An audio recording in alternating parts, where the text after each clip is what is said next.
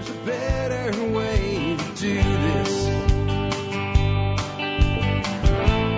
Let me show you a better way. Hi folks, it's Jack Spirko with another edition of Survival Podcast. As always, one man's view of the changing world, the changing times, and the things that we can all do to live a better life. If times get tough or even if they don't. Today is January 22nd, 2013, and this is episode 1059 of the Survival Podcast. I got a good one for you today. The evolving meaning of the self-sufficient lifestyle. You know, what was self-sufficiency for Jeremiah Johnson is not what's self-sufficiency today, no matter how much people try to romanticize history or the pioneering days or whatever. Lots we can learn from them, but there's a lot of things available today that weren't available then, and frankly, I'm grateful for it.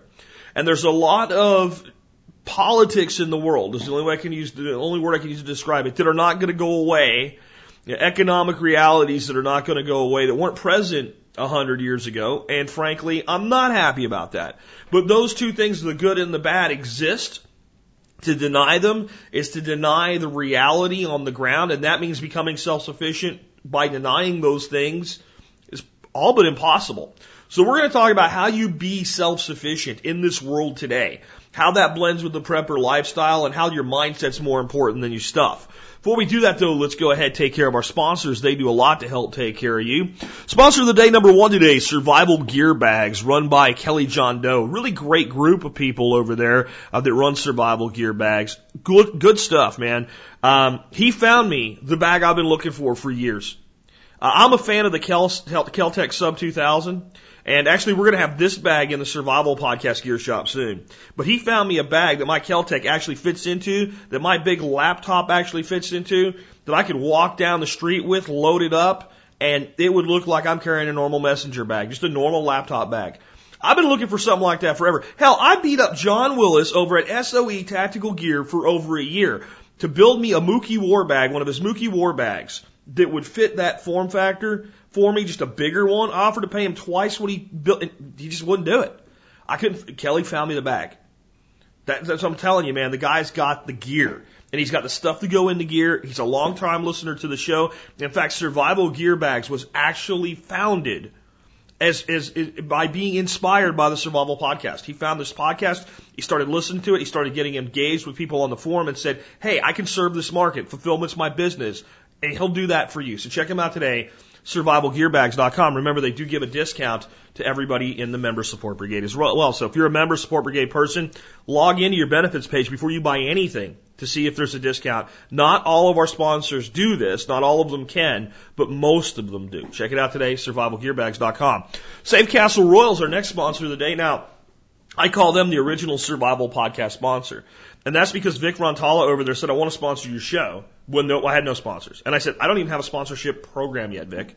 And I only have like 1,000 people listening to the show." And he said, "I don't care. I can see where this is going. Let's do something." And I basically said, give me a bit. Give me a bit. Let me put together a program. Let me build the audience a little more. From that period of time, I doubled the audience to about 2,000.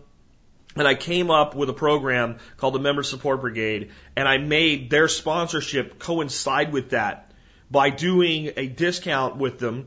And their discounts, to this day, even though they were first, one of the best that we have. They have a discount buyers club of their own. It's $49 for the rest of your life you get discounts on everything they sell. Great deep discounts. It pays for itself.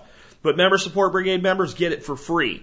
And on top of that, they have everything you could want for your prepping needs. You can check them out. The easy way to remember their website, prepared.pro. Yes, .pro, .pro. It's a new domain extension. Actually, not that new, a couple years old. Prepared.pro. But the best way to find Safe Castle, the best way to find Survival Gear Bags, the best way to find all our sponsors, go to the survivalpodcast.com first. Click on their banner in the right-hand margin.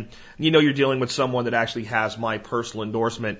Also want to remind you about 13skills.com. If you're not yet a member of 13skills.com, why not? Get over there. Let's improve our skills together in 2013. And last but not least, do consider joining the Member Support Brigade.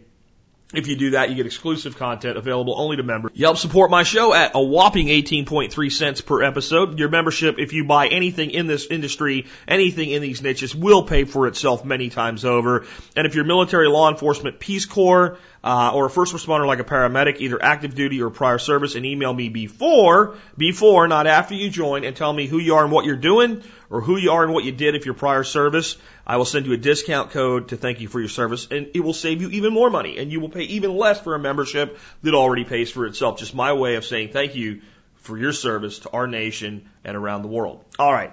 So with that taken care of, let's get into the main topic of today's show.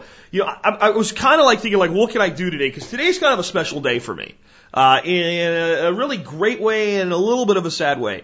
For over a year and a half, I've used an office to do my show.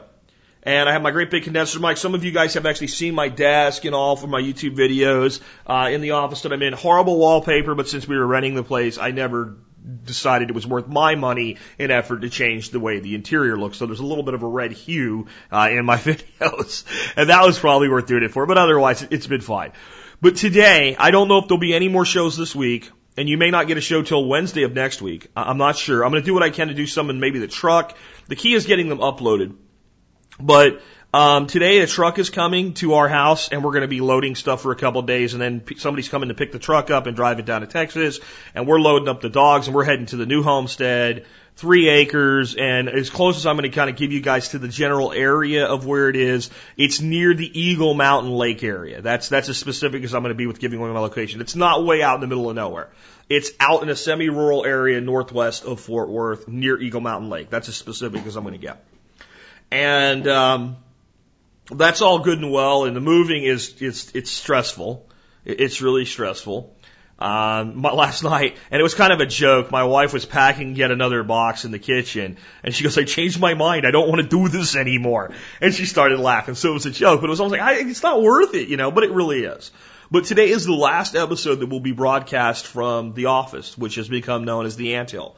So the anthill is going to become somebody else's anthill, and the new anthill will be one of the rooms in our new home. So the office is moving back into the home, which I actually think is going to help me do a better job for you guys.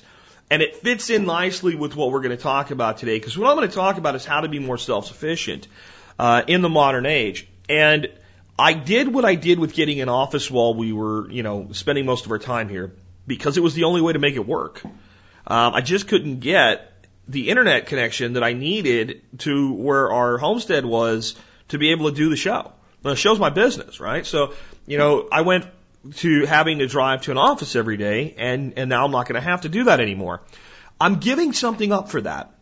Especially, and I've seen this more in the South, especially the Southwest, South Central United States, than I do in the Northeast. In the Northeast, it seems like there's a lot of places that seem like they are absolutely in the middle of flipping nowhere, and you can still get high-speed internet. Down south, it seems, you move just a little bit outside of these towns and these rural communities, and it's over. There is, you're lucky you get electricity in some areas still around here. You get electricity only because of the law that made them put phone service in, so there was infrastructure to put the electrical lines on.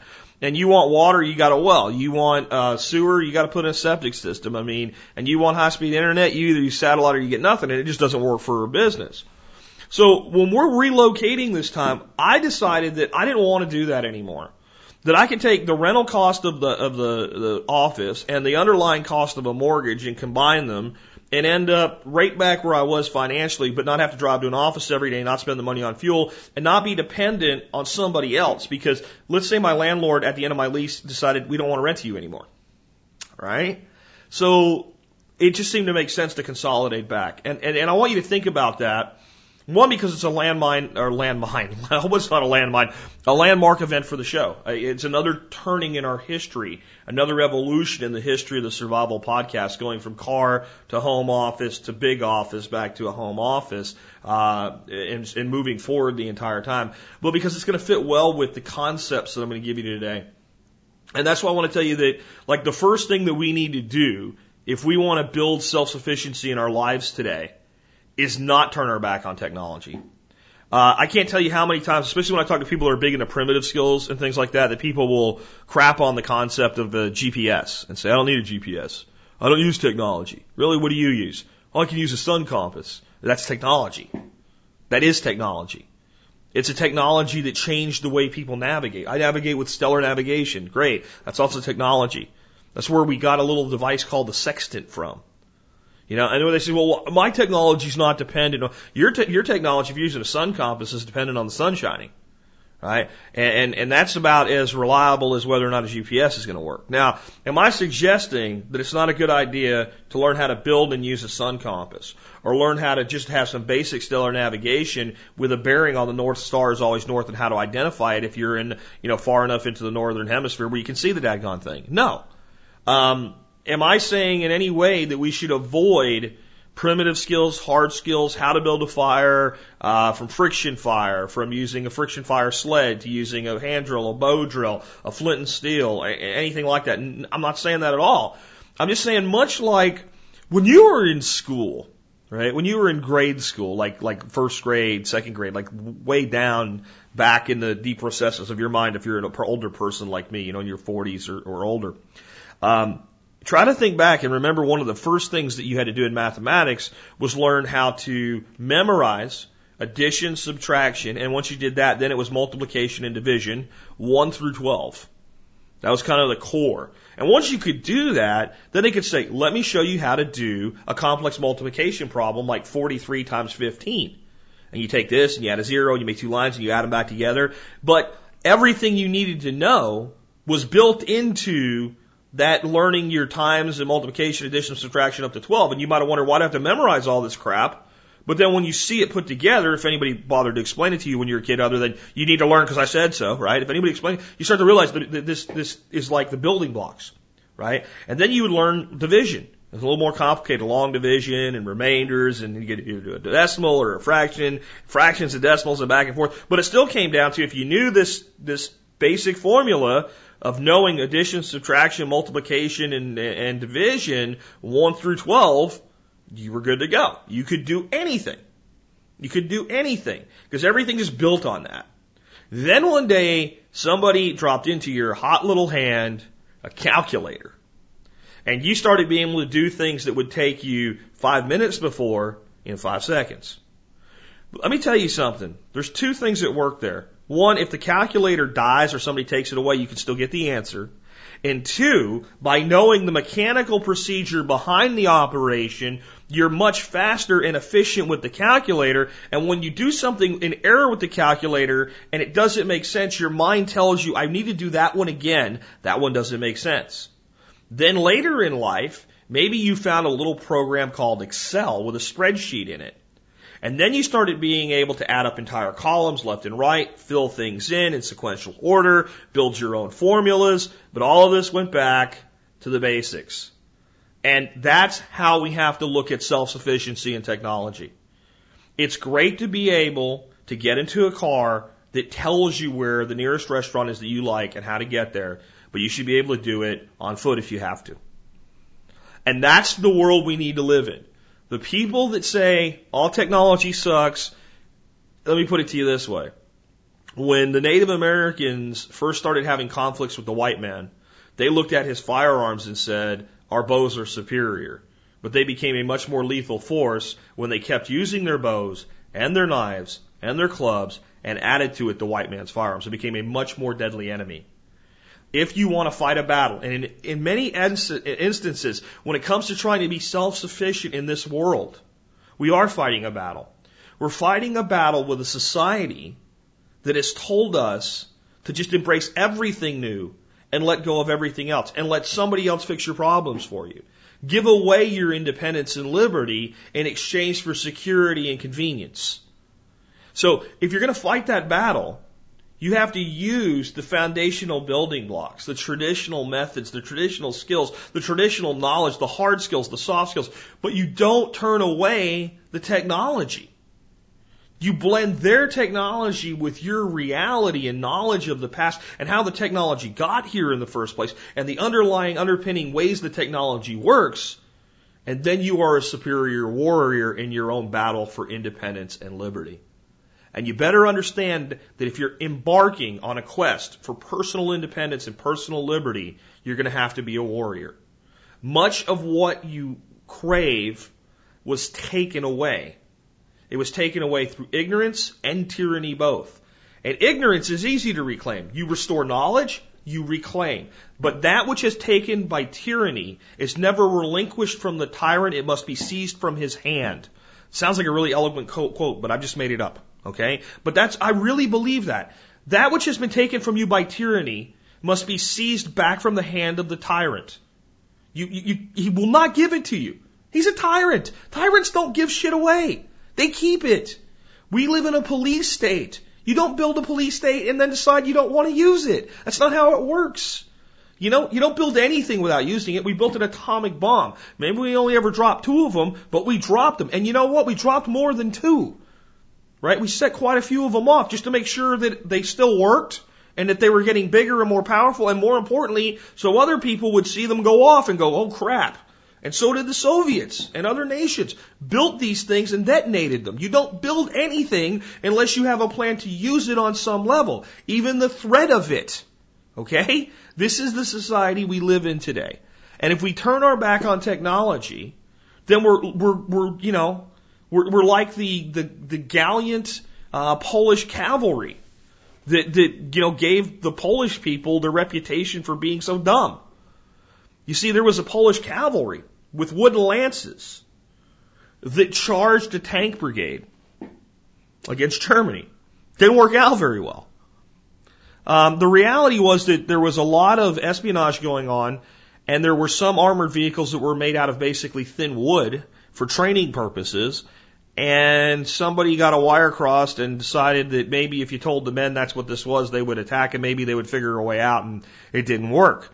So was the intent noble and gallant? Does it take a lot of courage to see any kind of mechanized machine and sit atop a horse with a wooden lance and attack it? It takes a lot, but it ain't going to work. You shoot a tank with a bazooka, at least in that period of time. Today you take it out with something like a tow missile, or at least an AT-4. I mean, a law rocket is pretty underrated, underpowered for what you're trying to do. An AT-4, man, you better hit right and you better get out of Dodge fast or you're going to end up with a turret swinging around on you. You might disable the vehicle, but if he spins that turret and figures out where you fired from, you're in deep crap. All right? So we use technology because that's what, for lack of a better word, the enemy's using. Technology. But how do guerrilla forces win a war? They use the same technology and ancient technology together. They have a better understanding of the landscape and the history and the reality of what's going on. They blend in to their surroundings. They blend in with people that the enemy would call friendlies. They become unidentifiable, and they continue to advance their mission and their agenda. This is what you have to do. Now, don't be too literal. I'm not talking about actually becoming some kind of revolutionary war insurgent type. God forbid the day we ever have to go to that level. That means the Constitution has been set aflame.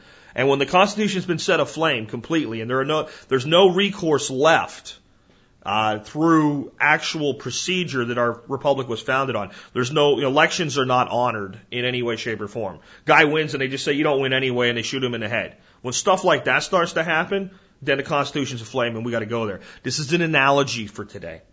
This is how you have to live to create a pocket of self-sufficiency around yourself and around your own community and develop that. You have to be a shining beacon of liberty and at the same time, in some ways, be incognito. It's the perfect recipe. And the first thing you're going to have to do, if you really want this, and I know that sometimes people get tired of hearing me say this, but it's so daggone important I have to. I promise to keep my comments on it to about 3 minutes or less today, but you got to become debt-free. Other than debt on property, which has at least an underlying value that it will maintain and hold, we need to stay away from debt. There's times to take a debt on a vehicle because the vehicle enables us to do certain things, and at certain times in our lives we realize that we need a vehicle that's really a new, well-kept vehicle so that we can get to work. And we have to look at that vehicle, though, like a business expense. So if we're going to finance a vehicle because we can't buy it for cash, we need to say, what is the value of this vehicle? What does this vehicle return to me in being able to get to work or deliver something to my customers or whatever that is? And we have to start analyzing that like an accountant would. And just look at it a little bit differently. And if you do that, you'll find yourself spending less and getting better financing terms over shorter periods of time. Or you may even find yourself in certain unique situations leasing a vehicle. But at the same time, acquiring a vehicle that you actually own and have no payments on. Okay? That's how we have to start looking at that. But every other form of debt is evil. It destroys your life, and it ties you to the very system that you're trying to extricate yourself from. It's like saying, you know what I want to do? I'm going to break out of jail. But they have this chain around my ankle, and I'm like a dog tethered to a pin in the ground, right? And all I got to do is get outside of the gate. So what I'm going to do is I'm going to start working in the metal factory and making chain links. And I'm going to make the chain so long that I can get out of the prison and be gone. Now, let's ignore the fact that they could follow the chain and pull you back in with it. Let's say they said, fine, he wants to do that. He can do that. You're never free of the prison. You can only go so far. You're always held back. Okay? And hell, they could hook something up to that chain, and every time you moved it, have you do work for them. That's exactly what debt is. It's a long-ass chain that makes you think you're free while you're tethered to a prison. And you've got to get out of that, or you're not going to be able to do the other things. So you have to have a plan for it. You pay off what you have. You stop spending what you don't have. That's it. There's no magic formula. I'm not even going to give you the basic debt snowball formula today. If you want that, go listen to Dave Ramsey. He says it over and over and over and over again, and not much else. Okay? So I'm done on the debt. I just have to put that into this. The next thing is you have to really start looking at where you're going to live. I talked about this a lot yesterday, but man, there's states that have taken a stance so tyrannical in opposition to individual and personal liberty that I really can't see why anybody is willing to live in them anymore. I don't care what you pay me. I can find a job outside of New York or California or Illinois or Massachusetts. I mean, those are, four. And I would add five to that, New Jersey. And I was born in New Jersey. It's hard to completely turn your back on a place where you were born. There's some part of me will always be a Jersey kid, But I can't see living there. I can't see why any of you do. And there's millions and millions and millions of you that do. These states have basically said, your money is our money. Your rights are bequeathed by us, not protected by us. And you have no right to defend yourself. I mean, really, that's the way that these states are headed. And by the way, we're going to destroy our own economies. We're going to destroy the pensions of all the people we've promised them to. And we're just going to tax you more while we do it. And you're going to like it. And if you don't like it, tough. Well, my response is I don't like it. Tough, fine. I'm leaving. So there's certain places I'd say you got to get out of. But you have to look at it bigger than that. I think you need to be, when you're looking for where you want to stand your ground, so to speak, a place where people are already kind of moving toward this world, even without knowing it. When I used to fly all over the United States, it struck me how I could determine the affluent neighborhoods from an airplane. Whenever I could see a neighborhood from an airplane, and I saw more pools than not pools, more people in that neighborhood, let's say 60% or more of that neighborhood had pools, I knew they were relatively affluent people. Not necessarily rich, but upper middle income, well-to-do, probably drove nice cars, low crime rate, swimming pools. A little harder to see because they're generally not as easy to see from the air, and that may be good someday, God forbid, but gardens. I think that if you're looking for a place to live, if you can find a place where there's more houses that have gardens than don't, you're on the right track. I think you'll find that 90% of the people there are already of a predisposition to take care of themselves and look after themselves at some level and look after each other. See, if you have a garden, you have to do this thing called go outside. And when you go outside and your neighbor's outside at the same time, you sometimes do this thing called communicate with them and talk to them. And that's what we need. We need neighborhoods again where people talk to each other and communicate with each other. And you're going to be able to determine when you look at a neighborhood whether that's the case or not. If everybody's yard looks the same, one tree, manicured grass, well-edged, backyard fenced off so you can't see in, but if you do look in the backyard, maybe a swimming pool and some rock around it and a few little ornamental trees and nothing much else, you can probably bet that that place has a homeowners association and you're never going to be free there. Not all the time, but you can probably bet on it. You can also probably bet that if you walk up to the average person that lives in that neighborhood, knock on their door and say, hi, I'm considering buying a home here and I was just wondering what you think of your neighbors, they'll say, oh, they're wonderful. They keep to themselves and don't bother anyone. Great. That means that as long as everybody obeys the rules and makes sure their grass is cut to the right height and always level, that nobody bothers anybody. If nobody parks the wrong car in the front yard, then nobody bothers anybody. But as soon as anybody breaks the rules, they're considered a troublemaker. Since they pushed all the troublemakers out with their oppressive HOA, they like everybody. And then you say, really, that's great. Who do you like here? Who do you kind of talk to? And they'll probably know the names of the people that live on both sides of them, and that's about it.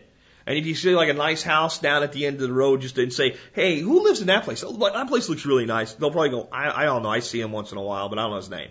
Okay, that's not where you want to live. It really isn't. That's not where you want to live. And you say, well, self-sufficient, I should be able to make it on my own. But no, that's not what self-sufficiency is about. Self-sufficiency is something done in percentages.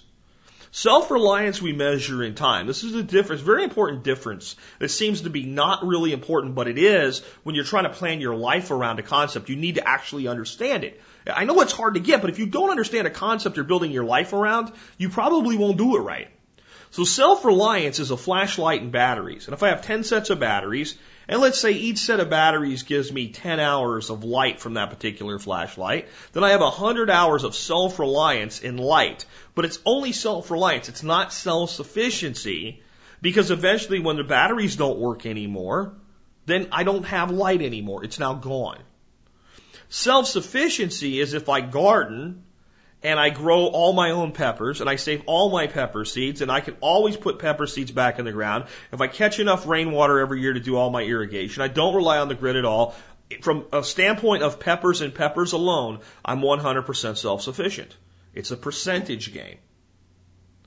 If I look at it from a standpoint of waste, and I build a black soldier fly container, and I put all of the waste, like meat and scraps and things like that generally doesn't go into a compost facility into there, and a little bit of my compost crop to keep it going, and I compost my waste, but I still have 20 or 30% of my waste that's packaging and materials from stuff I buy or whatever that I can't get rid of on site. I have to have them hauled away. Then if it's 30%, then I'm 70% self-sufficient with regard to dealing with my waste. At least that type of waste. Now, with human waste, if I have a good, well-maintained septic system, I'm 100% self-sufficient with that. If I have composting toilets, I'm 100% self-sufficient with that. If I have a sewer that I pay for, I'm 100% non-self-sufficient with that. It's not necessarily bad. Remember, I'm not saying we get rid of technology. I'm just saying we have to look at that reality. So as soon as we skin the cat that self-reliance is time-related, then we realize that the more people around us that are self-reliant, the more we can work together, the greater the time quotient becomes. Because if I have batteries that are rechargeable and you have a generator and I have a battery backup system but you don't, you and I as neighbors can work together and greatly extend the lifetime of both of our systems. And the more people we add like that, the greater the extension of our self-reliance time becomes. Self-sufficiency works the same way. If you grow 100% of your own tomatoes and I grow 100% of my own peppers, it's almost inevitable that to grow 100%, you're going to have to grow 150% or more. Now, if I have two people living next to each other that each specialize in something and they can barter and exchange surplus, the self-sufficiency of both individual households increases. It doesn't decrease, it increases. We often hear people say, hey, if I put together this really great prepper community, right, and we're well stocked and we have guns and gear and all the equipment we need, and we have like 10 people that say they're going to work together, and we pre-stock stuff, and we have the ability to grow food, we store food, to do all this great stuff. The only worry we have is that some of our members will bring people with them when they come. Let me tell you what would happen in a true breakdown scenario. The place like that, as soon as like the whole concept of we're going to fight it out wore off and you realize the reality you're in, people like that would begin to recruit people of value to come be with them. Anybody that's physically able to do anything and wants to be part of the group would be recruited. Now, that doesn't mean some people wouldn't show up and be terminal with a case of the dumbass and be sent packing, but in reality, you would be recruiting and growing a group like that. Right? How do I know that? Because every town that's ever been established has followed that pattern to become a ghost town. So we need to make community part of our plan, and that blends right in with the location. Because you don't want a community of assholes. You really don't. And I'm telling you that a lot of our suburban neighborhoods have become communities of assholes by design. See, the people that live there really aren't assholes. But they've been put into a environment where the only logical result is they're going to behave like assholes towards each other. See, the guy that has his lawn all manicured, right, it's only 1 in 10 of those guys that really are like that are out there with freaking snips clipping that one blade of grass until the next mowing, right? There's very few people that really are like that. But they're living that way because it's expected. So as soon as somebody else doesn't do it, like, why do I have to do it if he doesn't have to do it? And the response isn't, I don't, it's he does. That's in their mind. So they start worrying about shit that really doesn't affect them. Why does he have that old truck parked in his driveway? I know if I had that old truck parked in my driveway, somebody would bitch about it. I don't like the way that old truck looks. Right? It's none of your business. It's his driveway. He wants to park a truck there, he can park a truck there. Right? But this environment we've created of people that live 100% from the supermarket, they work, they go home, take their kids to activities, they work, they go home, they go to the country club for recreation. They have rules on top of rules on top of rules. They're so in need of rules, regulation, and control, they actually form an additional branch of government to oversee their lives called an HOA. I want you to realize that about people that have HOAs by choice. What they've said is a federal government intruding in our lives, a state government intruding in our lives, a county government intruding in our lives, a city government intruding in our lives. All of those layers of government intruding in our lives and taxing us at every opportunity that they have isn't sufficient. I'd like some more, please. Let's form our own and have additional rules in addition to all these rules from these 4 primary layers of government that already exist. Let's do more than all of this government that we're already paying too much for is doing. And then I know, here's a great idea. Let's all have to pay dues and another tax that will self-assess to enforce the rules that we have set because all the rules that were already set weren't sufficient to make us happy. You live around people like that and you start to realize that they're assholes, you have nobody to blame but yourself. Why the hell are you doing it? And I can say the same with states like New York and Illinois. You know, the federal government has already shoved all this crap down our throat. Rules, regulations, and taxes. And you guys go, that's not enough. We need some more. I'd like some more oppression, please. And let's pay for it. Great. So that has to be part of what you're doing. When I was looking for property, the real estate agent that we used had to be taken to the woodshed a few times. Because she would start saying, well, I don't know if you, I called the agent and there's some people around there that may not be the kind of people you want to live next to. And she started describing, I go, that's me. What do you mean? Well, they have this old truck that's always parked at the end of the driveway. It's like an 18-wheeler. The guy's retired and he hasn't sold it yet. And it just sits there and it doesn't look very nice. I'm like, good. So when I park a tractor at the end of my driveway, he won't bitch. But this is the mentality that we live in. This is the world we're living in today, where people are more concerned about what other people are doing than themselves. And what we need to do is switch that dynamic to where people are more concerned with helping others than helping themselves. Because here's what happens. If you start to help other people in your community, all of a sudden you become valued and you get this overflow back of willingness to assist and help you. It's basic karmic law. Whether you believe in that or not. I'm telling you, it doesn't matter whether you believe in it or not, because it works. I can't remember the comedian. I think it's that Borat guy, right? This one guy I talked to, young guy up in Vermont. I said, well, the government this and the government that. He goes, I don't believe in the government. He does it quotes. I don't believe in the government. There isn't the government, you know. And I'm like, well, it doesn't matter if you believe in the government. The government believes in you. So it doesn't matter if you believe in karmic law or not. Karmic law applies to you. You can call it universal energy. You can take from any organized faith you want to, or you can use a physics level explanation. But this is a reality. When you do things in a positive motivation and a positive output, especially in an environment where it's received well, it always comes back with greater than it's put out. because it magnifies as it goes through the system.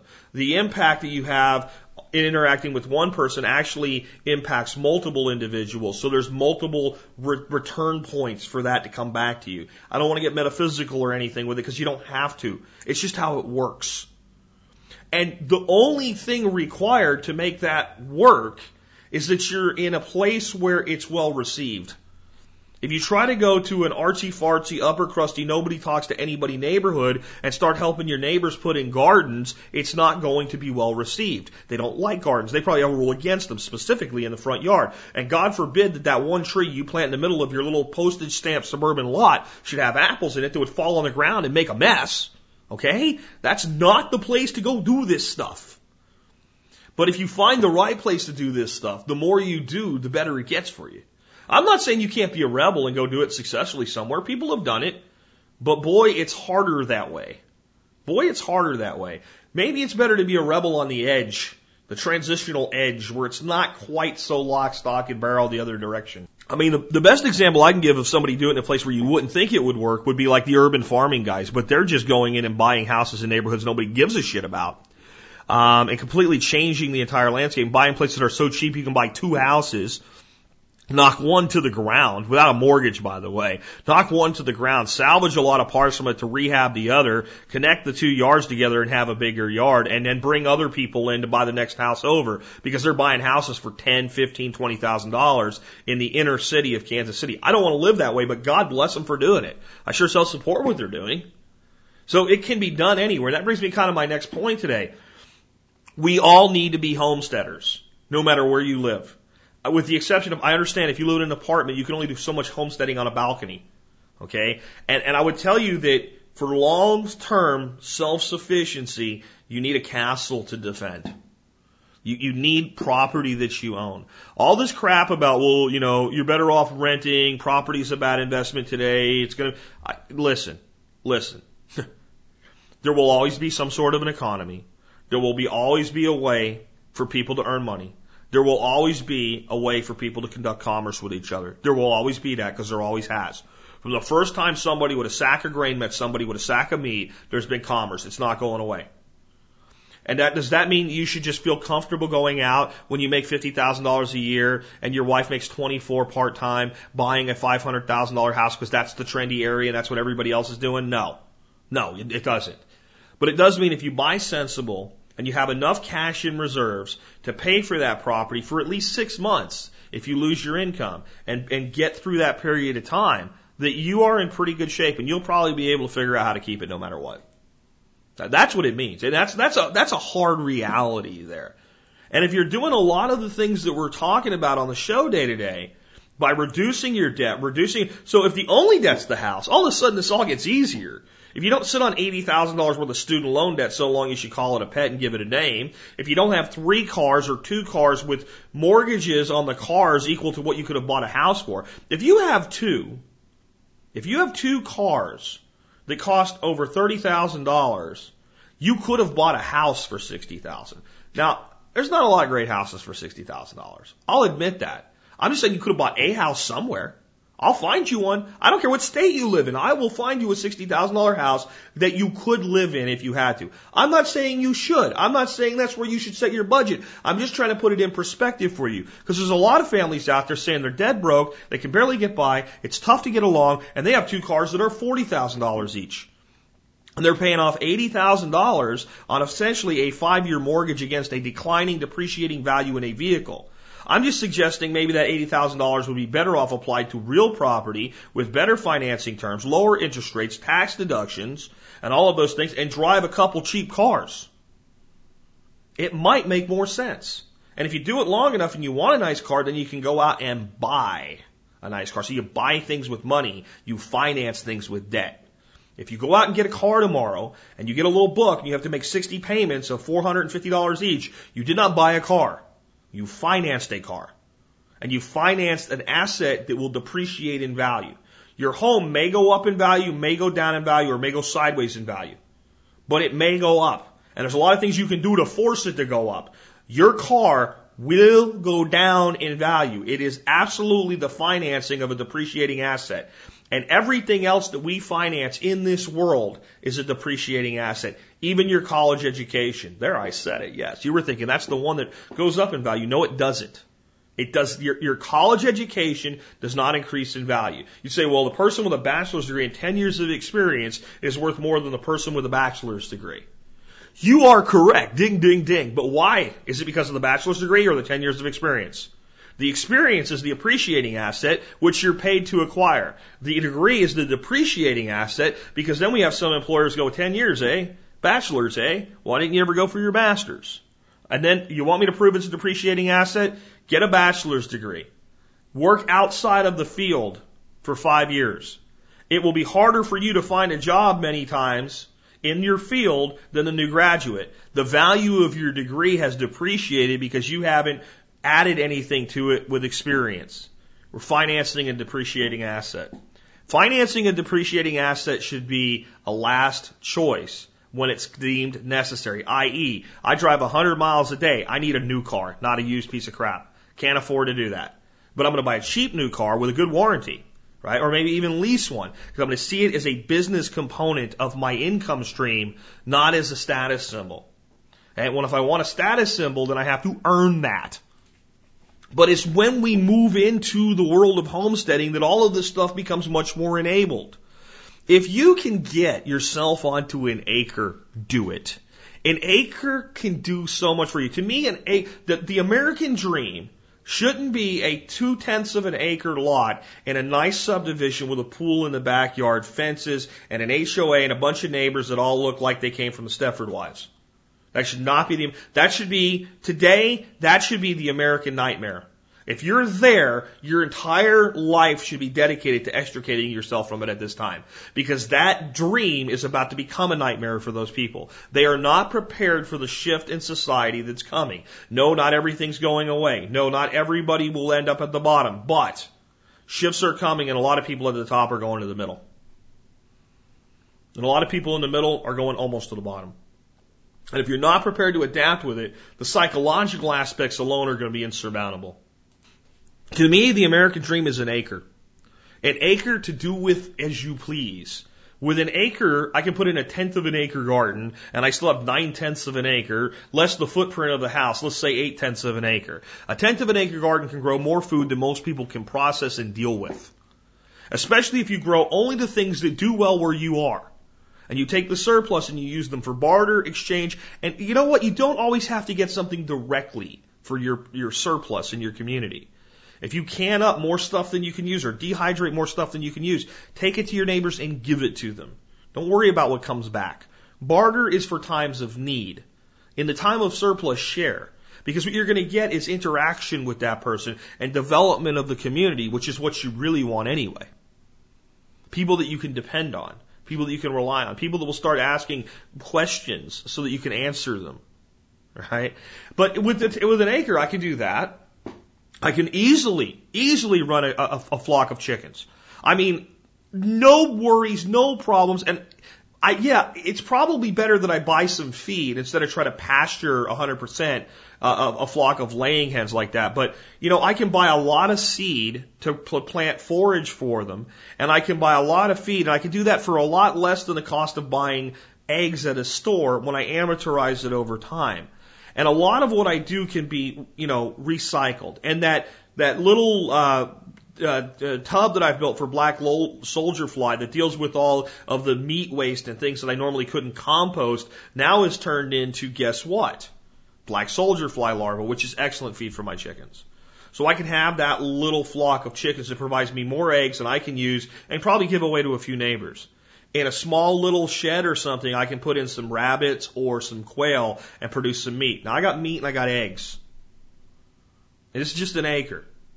I haven't even begun to use it yet. I can put in some perennial trees along the fence lines strategically and distribute it throughout. I can put in 1/10 of an acre pond and grow fish on an acre. And at this point, with everything I've described, I still have more land left to work with than the average suburban lot.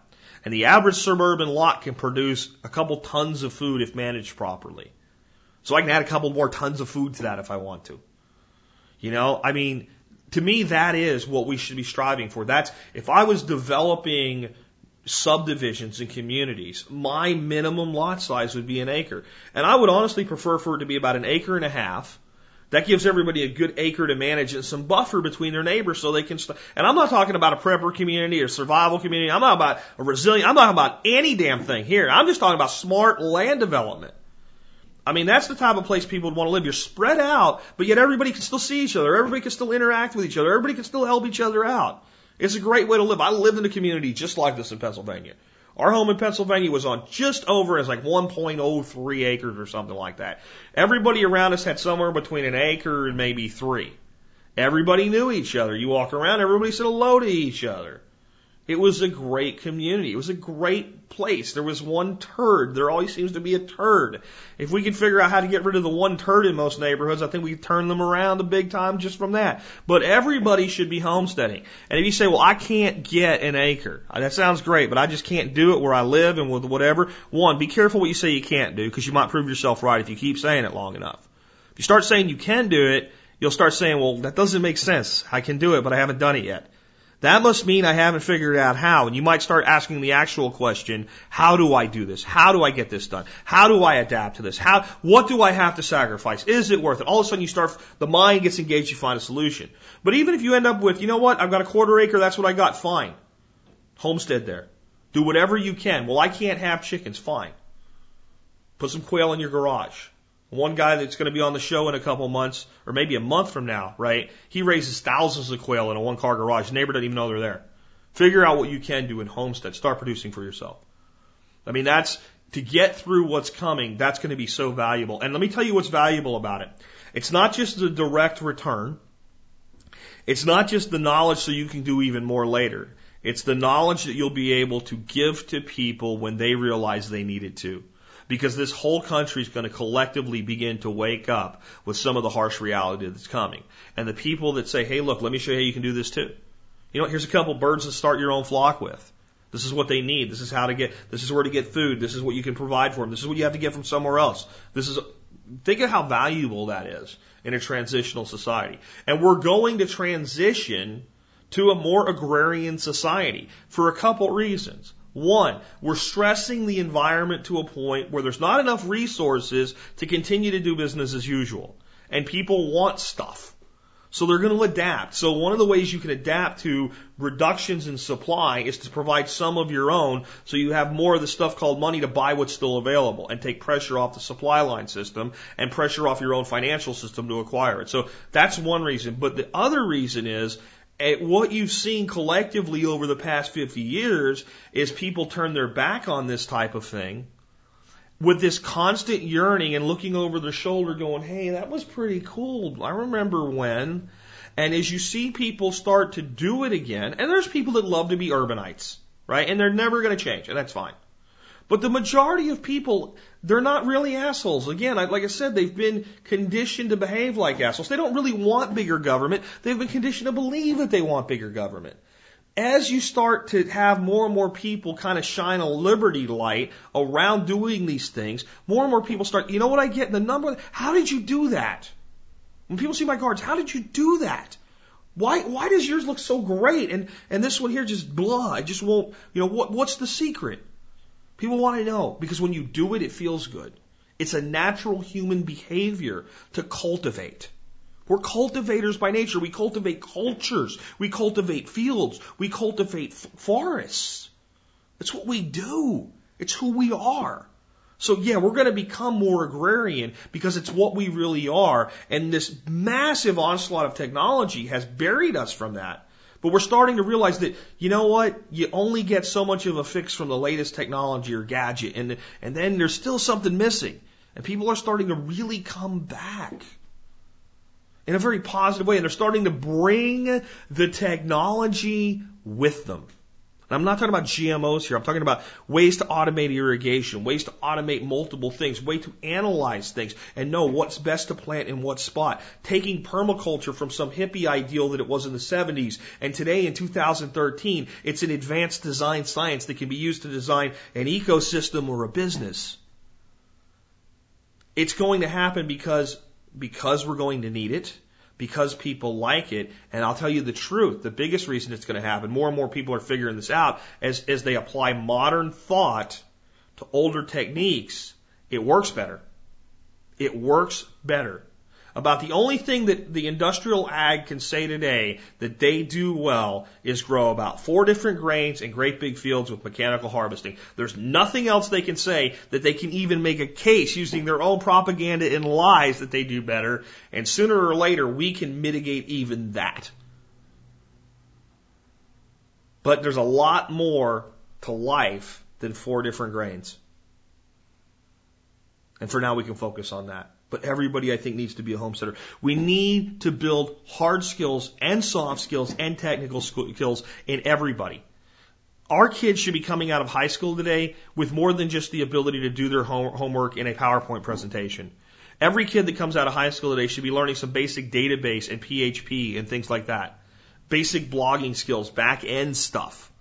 Right? This is a new means of communication. Not knowing how to blog by 2025 will be like not knowing how to use a telephone in 1980.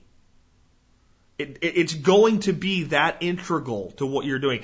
Every person with a brand is going to have a blog. And it's almost there already, but people are going to start realizing you need a brand that don't know they need a brand yet. So we need that, but you still need to, right? You need to know how to do 2 times 2, 4 plus 7, right? And you just went, oh, I know that, right? I said 2 times 2 and you said 4. And I said 4 plus 7 in your mind, you immediately said 11. You learned it 30 years ago. It's still there. That's what the hard skills need to be in us. Maybe I'm not out every day changing a tire, but I know how. Or know how to plug a tire, right? Or know the basics of how an engine works. Or how to start a fire. I mean with a match, guys. I'm telling you, when we get to Texas, I'm finally going to do it. I know I'm going to deal with a million armchair ass cracks that are going, if you were a real survivalist, you'd be rubbing 2 sticks together. But I'm going to do a video on how to start a fire with a match. With a match. Because so many people don't know how. I'm talking grown men to teenage kids and Boy Scouts that I've seen try to start a fire. And you just look and you just look and you just wonder, why are you doing that? Why are you putting a bunch of sticks in there that yes are thin, but yet when you bend them they don't crack? You know, why are you not following the process? And then, you know, they become convinced they need some kind of starter fluid or something, and you just start putting it together. And by the time they get back with whatever their plan was, you go, woof, right? It just roars up, and you start adding bigger, and all of a sudden it's burning. And they're like, wow, right? We need to know how to start a fire. Right? We need to know how to do all of these skills. That's the big push behind 13 skills. Hard skills with some technical skills as well. But we need soft skills. We need to know how to tell stories again. Do you realize that the number one thing, if you said to me, Jack, what's the number one thing that's made you successful with the Survival Podcast? I'd have a little bit different of an answer than I do with overall in life. Overall in life, it's when presented with the decision to do something or nothing, I always do something, and if I screw it up, oh well, I learned how not to do it, and I just keep trying. I never get to a point in my life where I have an impasse and choose to not act. That would be the number one. But in the Survival Podcast, the number one thing that's made me successful with it, and that has made me an independent person that calls my own shots, is the ability to tell a story that people want to listen to. Now, if you had a kid that was 6 years old and you said, what do you want to learn to do when you grow up? And they said, I want to be able to tell stories. Most adults would say, oh, that's nice, Johnny. You need to think about, having a professional career like being an engineer or something like that. Why? So you can work for somebody for the rest of your life? That person that tells stories could have a career like mine. They could have a career writing stories as an author. There's many things that they could do. There's just so much that can come from being able to tell a great story. A screenplay writer, right? I mean, a novelist. And people say, well, there's not a great career in writing. There is for those who are gifted at it. And the person might have to fail as a storyteller 4 or 5 times to find their niche. But that doesn't mean that it's not a great life. It doesn't mean that it might actually not lead to something totally different. One of the reasons I was very successful as a salesperson when that was my lifestyle was I could tell stories and I could interact with people. I remember one guy that worked for a company called Graybar, big distributor, And we had always wanted to run as many events as we could with Gray Bar Counter Days and all kinds of stuff, right? And this guy never ran events. I mean, he was called the event Nazi by the sales reps that I went in with. They said, don't even bother. Just, try to get a stocking order out of the guy or whatever. And we sit down and I look, and on his table is a picture of his kids in a very small frame toward the back of his desk, and very prominently displayed him playing with his Siberian Husky. At the time I had Lakota, my Siberian Husky, who I dearly loved, and Siberian Huskies are unique dogs. They have unique characteristics, personalities, and things like that, and I knew we had that in common. So we started talking about it. And I told him stories about my dog. He told me stories about his dog. We talked for over 30 minutes. We never talked business. All we did was talk about the dogs. We were about ready to leave, and he said, hey, we didn't really get much done. It was good meeting you, though. Is there anything I could do for you? And I said, I understand you don't like to run events or anything, but I think it'd be really cool if we could do something here with your people to get them more informed, expose our brand to your customers, and make it something everybody can have a good time with. He said, get your guys to put something together and send it to me, and we'll do something. And we walked out, and the sales rep that I was with just stood there with just a gasp, going, I've tried to do this for 10 years. Nobody gets an event with it. This guy doesn't do this. He considers it a disruption. I said, that's because everybody comes in and talks business. I went in and talked about what mattered to him. And when he heard what mattered to him, he cared about what mattered to me. That's storytelling.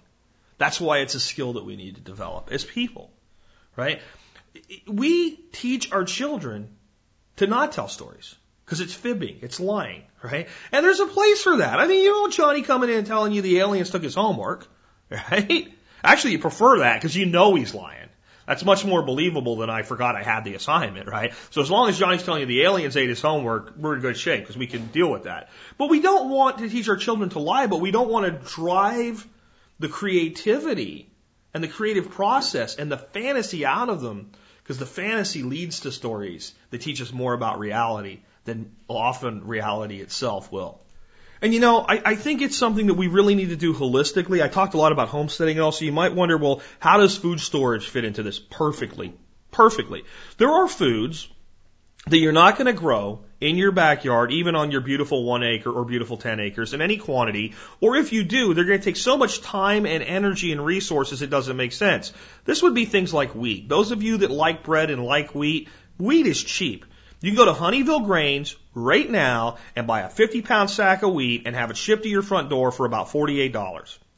And they'll do a flat rate shipping, and if you're an MSB member, they'll give you 10% off. Do you know how much wheat you have to grow, how much threshing you have to do, how much effort you have to do, how much ground you have to give up to produce a 50-pound sack of wheat? Don't grow wheat. If you want wheat, buy it. I would say in many instances the same thing about rice, but I think small-scale rice production in the right environment, like what Ben Falk does up in Vermont, can be really cool, really useful, and produce a really high-quality product. But if you want it in volume, I'd still say buy it. There's a lot of things like that. And what food storage does is it brings the self-reliance component in touch with the self-sufficiency quotient. So if I have 50% self-sufficiency with food, only 50%, but I have self-reliance to go for 6 months with food, the two combined together give me not a year, but a year and a half. And I'm not going to work out the math with you today, but if I can produce 50% of what I need throughout most of the year with 4-season gardening, using greenhouses, whatever I got to do it, 50% throughout the year, and I have a 1-year supply of food, I end up with a year and a half to almost 2 years of self-sufficiency depending on what I do. Or self-reliance depending on what I do. So they very much blend together. And this is true of everything we do with disaster preparedness, with energy. Right? I just did a show on this, but food, shelter, water, energy, security, and sanitation and health. Those all fit the same thing. Whatever we're storing or building up or creating the skill sets to be able to provide for ourselves in those arenas, they all interlock. The problem with most Americans, with most developed countries today, and even undeveloped countries, is people have lost this concept of building a net versus a line. Most people run their entire lifestyle as a single fishing line. You got A connected to B connected to C in a linear format. And if any one of those places break, the whole thing falls apart. It's all contingent upon Dad keeping his job. Dad loses his job, everything falls, not just one or two things. Where if you start to build this as an interweb, A is connected to B, C, D, F, and E, right? And E is connected to G, H, I, J, K, and L is connected back, see, like that. When you start to build these interconnections, so we have storage of this, storage of that, a plan for this, a plan for that, the ability to produce this, the ability to produce that, the ability to barter for this, a neighbor that does that other thing. We can do this type of work and our neighbor can do that type of work and we can exchange that. We start to build our lives that way, and one string breaks, we go, I've got to mend the net. I'm not happy about the hole in the net, but it's one string or two strings. I can have a net with 4 or 5 strings and I can still catch a buttload of fish with it. That's the way we need to be building our lives in the modern age.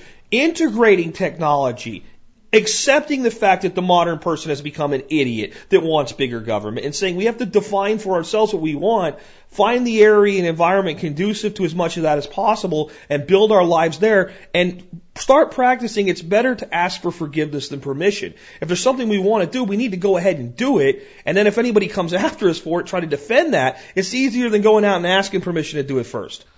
And that's kind of what I want to finish up with today, is I believe that in some areas it's time for us to go on the offensive, and maybe not in some others, that we don't need to be in people's face with everything that we want done, but it's time for us to stop just, putting in a garden and then defending somebody's ability to tell us we have to take it away because it's in a front yard and somebody doesn't like it. It's time for us to stop with the Second Amendment just saying that, hey, we don't want any more gun laws. Maybe it's time to go out and start repealing some. That it's time in some areas for us to say, you know what, we've had enough of this shit. We're not taking it anymore. That maybe we need to be dividing the enemy in some level so that it's not always they're attacking and we're defending. We need to start going around and do some flanking maneuvers and fighting back. We need to start looking for more, especially at the local and state level, food sovereignty. Right? The right of the farmers in our state, not just the homesteader in our state, but the farmer in our state, to conduct business in certain ways and not be interfered with by corporate interests. We need to take this fight right straight down the throat of the very people bringing it at us. We've been taking this shit for over 100 years, and I'm frankly tired of it. And on one level, we can be peaceable and we can build these little pockets in our own lives, but collectively, we need to start returning fire here. And if we do that balanced approach, we'll start to build a better society. But that's why I'm only just talking about this a little bit at the end today. That's the long-term horizon goal. That's what we want to achieve on a grand scale. But the focus needs to be the individual and community layer. That's where we need to be building this stuff. And I want you to take away from today this concept. Society's evolving. Technology's evolving. We're moving forward. We're not going to move backwards. That's just a fundamental fact in human history. Even in the collapse scenarios in our history, society continued to evolve forward. For every step back, there was 20 steps forward, and that's going to continue. We need to embrace the good, fight the bad, and adapt to the things that we cannot change. That's the way to build as much self-sufficiency and self-reliance as possible as we can into our lives as we move forward. And with that, this has been Jack Spirko with another edition of the Survival Podcast, helping you figure out how to live that better life if times get tough, or even if they don't. It's in our food these days, it's on our TVs. Sometimes we forget we are what we eat. I don't know the answer. It's like there's nothing I can do. It's the price we pay, I guess, when we follow all the rules. There's a better way to do this. Let me show you a better way.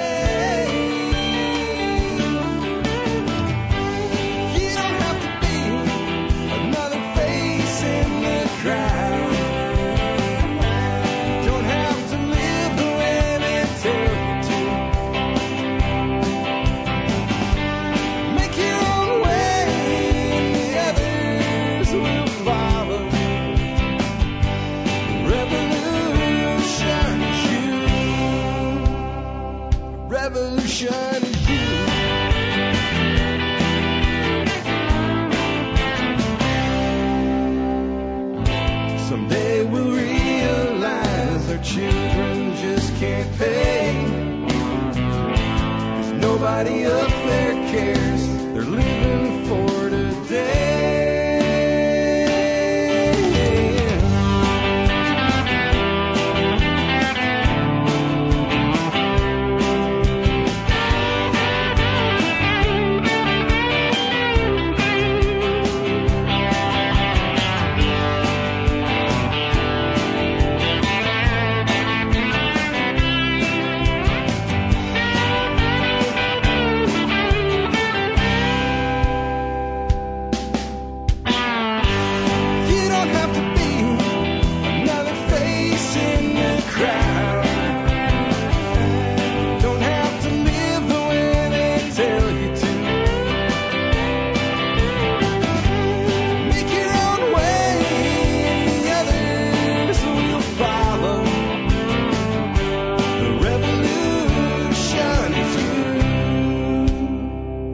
Revolution is you.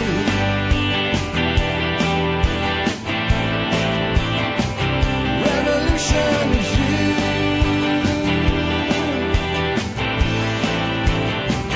Revolution is you.